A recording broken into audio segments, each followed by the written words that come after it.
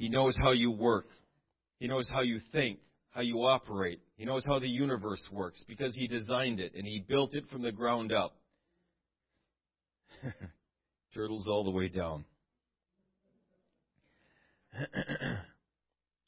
He is the originator of all information. He is the originator of all wisdom and knowledge. When we understand that He designed everything, He wrote all information, all knowledge, all wisdom. It originates from the mind of God.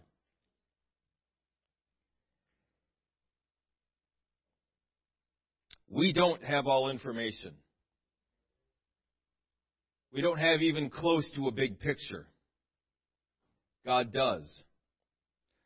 So again, applying this knowledge, because God has the whole picture, not just a big portion of it, He's got all of it. We have almost none of it.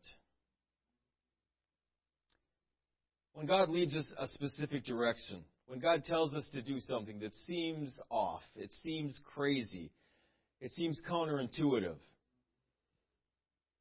that's why we can trust in Him.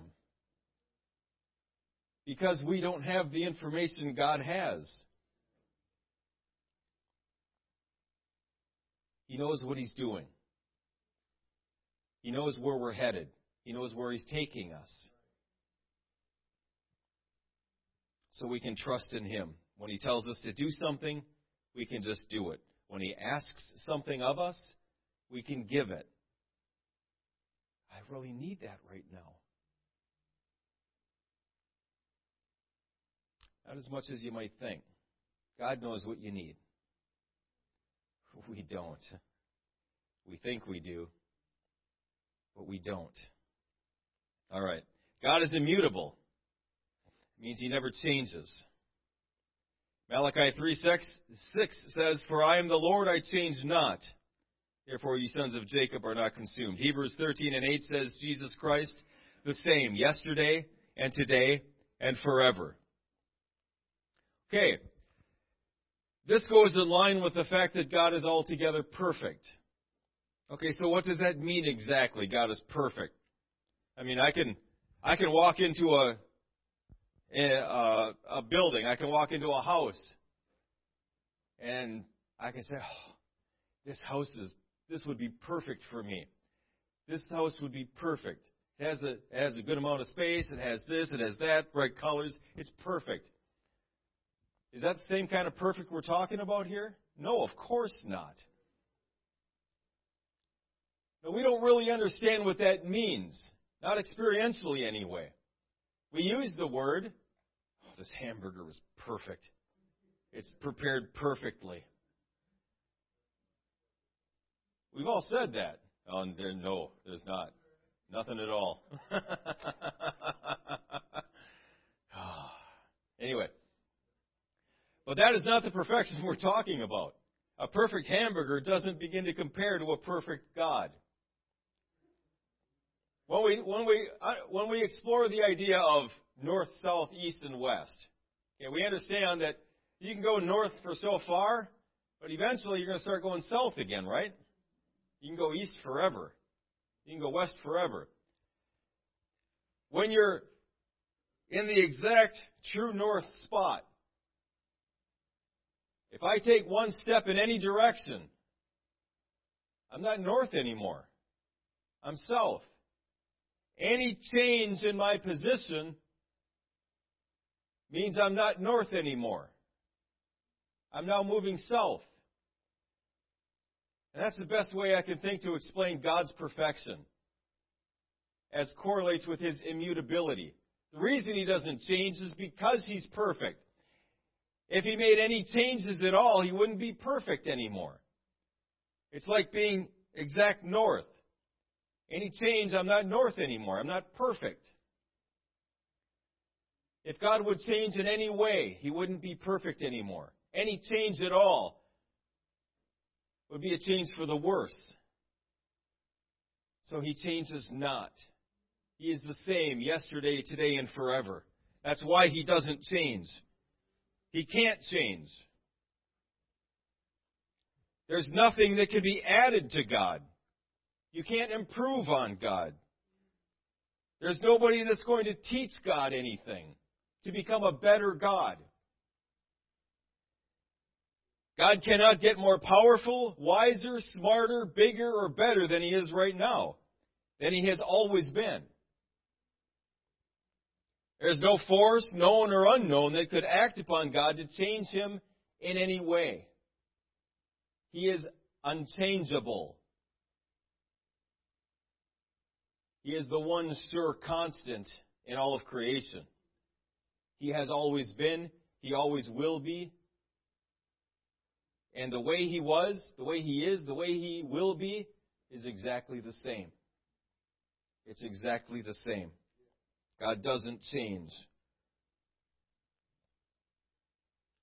God was good at the beginning. He's good now, and He will be good forevermore. He was faithful, He is faithful, and He will be faithful forevermore. Amen. All right, God's character. These are things that we can understand about God only through special revelation. Those things we can kind of see in creation. The rest that we'll speak about today, we only get through special revelation or through the Word of God. 1 John 4:8 says, He that loveth not, knoweth not God, for God is love. God is love. 1 John 4:16 says, We have known and believed that the love that God hath to us, God is love, and he that dwelleth in love dwelleth in God, and God in him. We all know John 3:16. For God so loved the world, that He gave His only begotten Son, that whosoever believeth in Him should not perish, but have everlasting life. And Psalm 86:15 says, But thou, O Lord, art a God full of compassion, and gracious, long-suffering, and plenteous in mercy and truth. He is a God of love. That must have been the wrong verse. That doesn't make sense. Still true, though. Still good. All right. The love that characterizes God is above us, beyond us, impossible for us to generate naturally. The love that we have naturally is a cold, selfish love. I'll love you, but you better love me back. I'll do for you, but I'm expecting something in return. That's our natural bent. That's the way we are by nature, our fallen nature. God's love is so much different. It is, like everything else that God is, perfect. He is a perfect love. The agape love that led God to come to earth in flesh so that He could suffer and die in our place for our sins. Why? So He could get something in return? Maybe a relationship with us.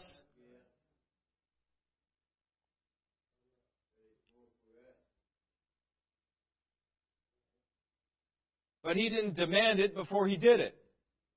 He didn't secure that agreement before He came and died. He did it in the hopes that we might say yes. This characteristic of God is reflected in everything He's done. Every interaction He's had with mankind has been permeated with love. Every act that He's performed, since the very beginning of time till this present moment and on through eternity, was, and will be characterized by agape love. He is never concerned about His own well-being. He's always concerned about yours and mine. Period. Love is what drives God to demonstrate mercy. Love is what also drives God to discipline us, to lead us through tough paths so that we might get to the best places in Him. That's love. What's the opposite of love? Not hate. Indifference.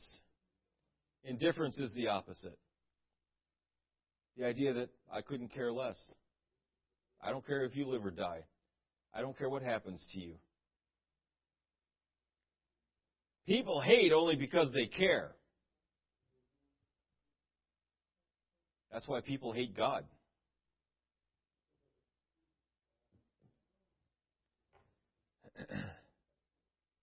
Indifference, in my mind, is the opposite of love.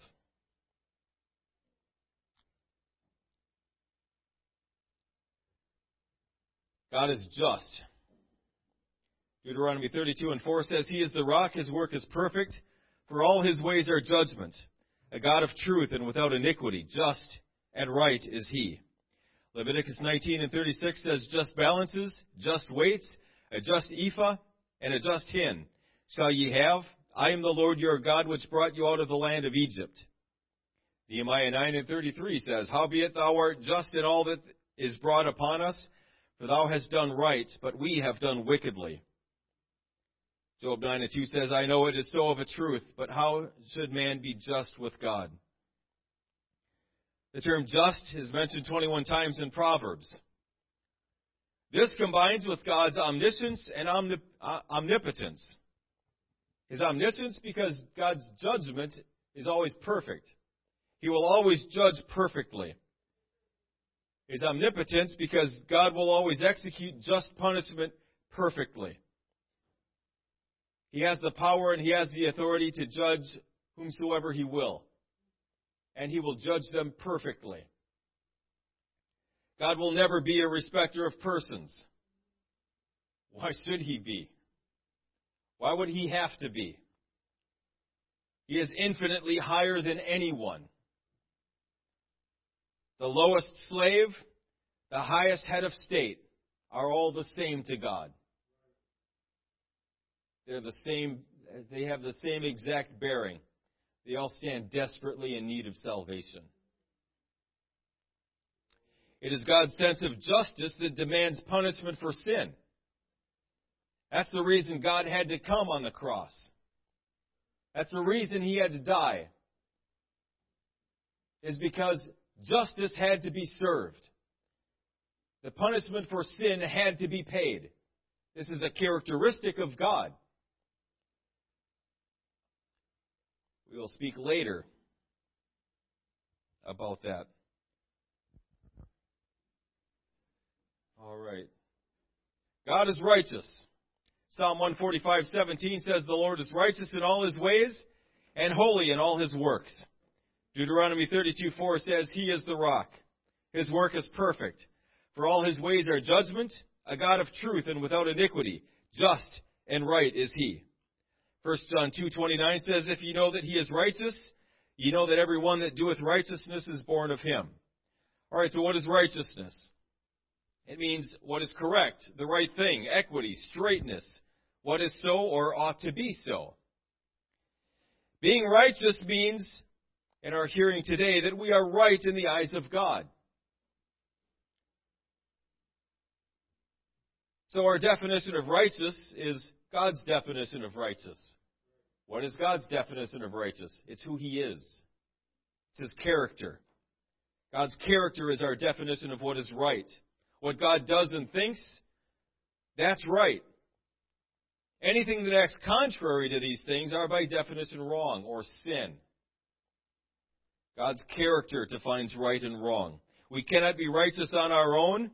The Bible says that our righteousness is as filthy rags in the sight of God. But we need the imputed righteousness of Jesus Christ applied to us. We are righteous because God declares us to be righteous. He imputes His righteousness to us. That is the miracle of the cross. That is the miracle of the finished work of Jesus Christ at Calvary. That He can impart those things to us. The victory that He wrought at Calvary, He can give to us. We ought to strive to live perfectly and righteous. But we are not perfect beings. Jesus is perfect. We don't have to live perfectly according to the law. We can accept the finished work of Jesus Christ as our righteousness. Amen. God is holy. Exodus 15:11 says, Who is like unto thee, O Lord, among the gods? Who is like thee, glorious in holiness, fearful in praises, doing wonders? Leviticus 19:2 says, Speak unto all the congregation of the children of Israel, and say unto them, Ye shall be holy, for I, the Lord your God, am holy. Isaiah 6:3 says, one cried to another and said, Holy, holy, holy is the Lord of hosts. The whole earth is full of his glory. Revelation 15:4 says, Who shall not fear thee, O Lord, and glorify thy name? For thou only art holy. For all nations shall come and worship before thee, for thy judgments are made manifest. And Hebrews 12:14 says, Follow peace with all men and holiness, without which no man shall see the Lord. Holiness means apartness, sacredness, a thing consecrated to God. So then, to be holy is to be set apart and consecrated to God, able and willing to do his will. Understand, we were created for his pleasure and for his purpose. We are for him, not the other way around. I know we turn to him whenever we need help, and he stands ready to help and to minister and to bless and to provide his good things to us. But we get that mixed up sometimes. He's not our Santa Claus. We are here for his purpose. We are here for his glory. We are here for his pleasure. We were created for him, to serve him, not the other way around. God gave Moses his law so that Israel would be able to demonstrate to this world the holiness of God. I think, if I remember correctly, 190 times in the Pentateuch, first 5 books of the Bible, holy or holiness is mentioned. It's an important concept to God. It's an important aspect of his character. How holy is God? When Moses stood in the presence of God and saw his back, his face shone radiantly afterward. So much so that he had to put a veil over his face. The people of Israel couldn't stand to look on him. God's presence is so utterly and dreadfully holy that the angels closest to him, worshiping him, cover their eyes, declaring, Holy, holy, holy. God is dreadfully and fearfully holy. Now notice, I'm over time. We're not talking standards here. We're talking holiness. Holiness. That's something in here. That's something that God declares in us. We're not holy by ourselves. God declares us to be holy. Again, because of the finished work of Jesus at Calvary, God removes the sin from us. God wipes away the barrier of sin, and he can come and live and dwell inside of us because we are a holy vessel dedicated unto him. Amen. Let's all stand.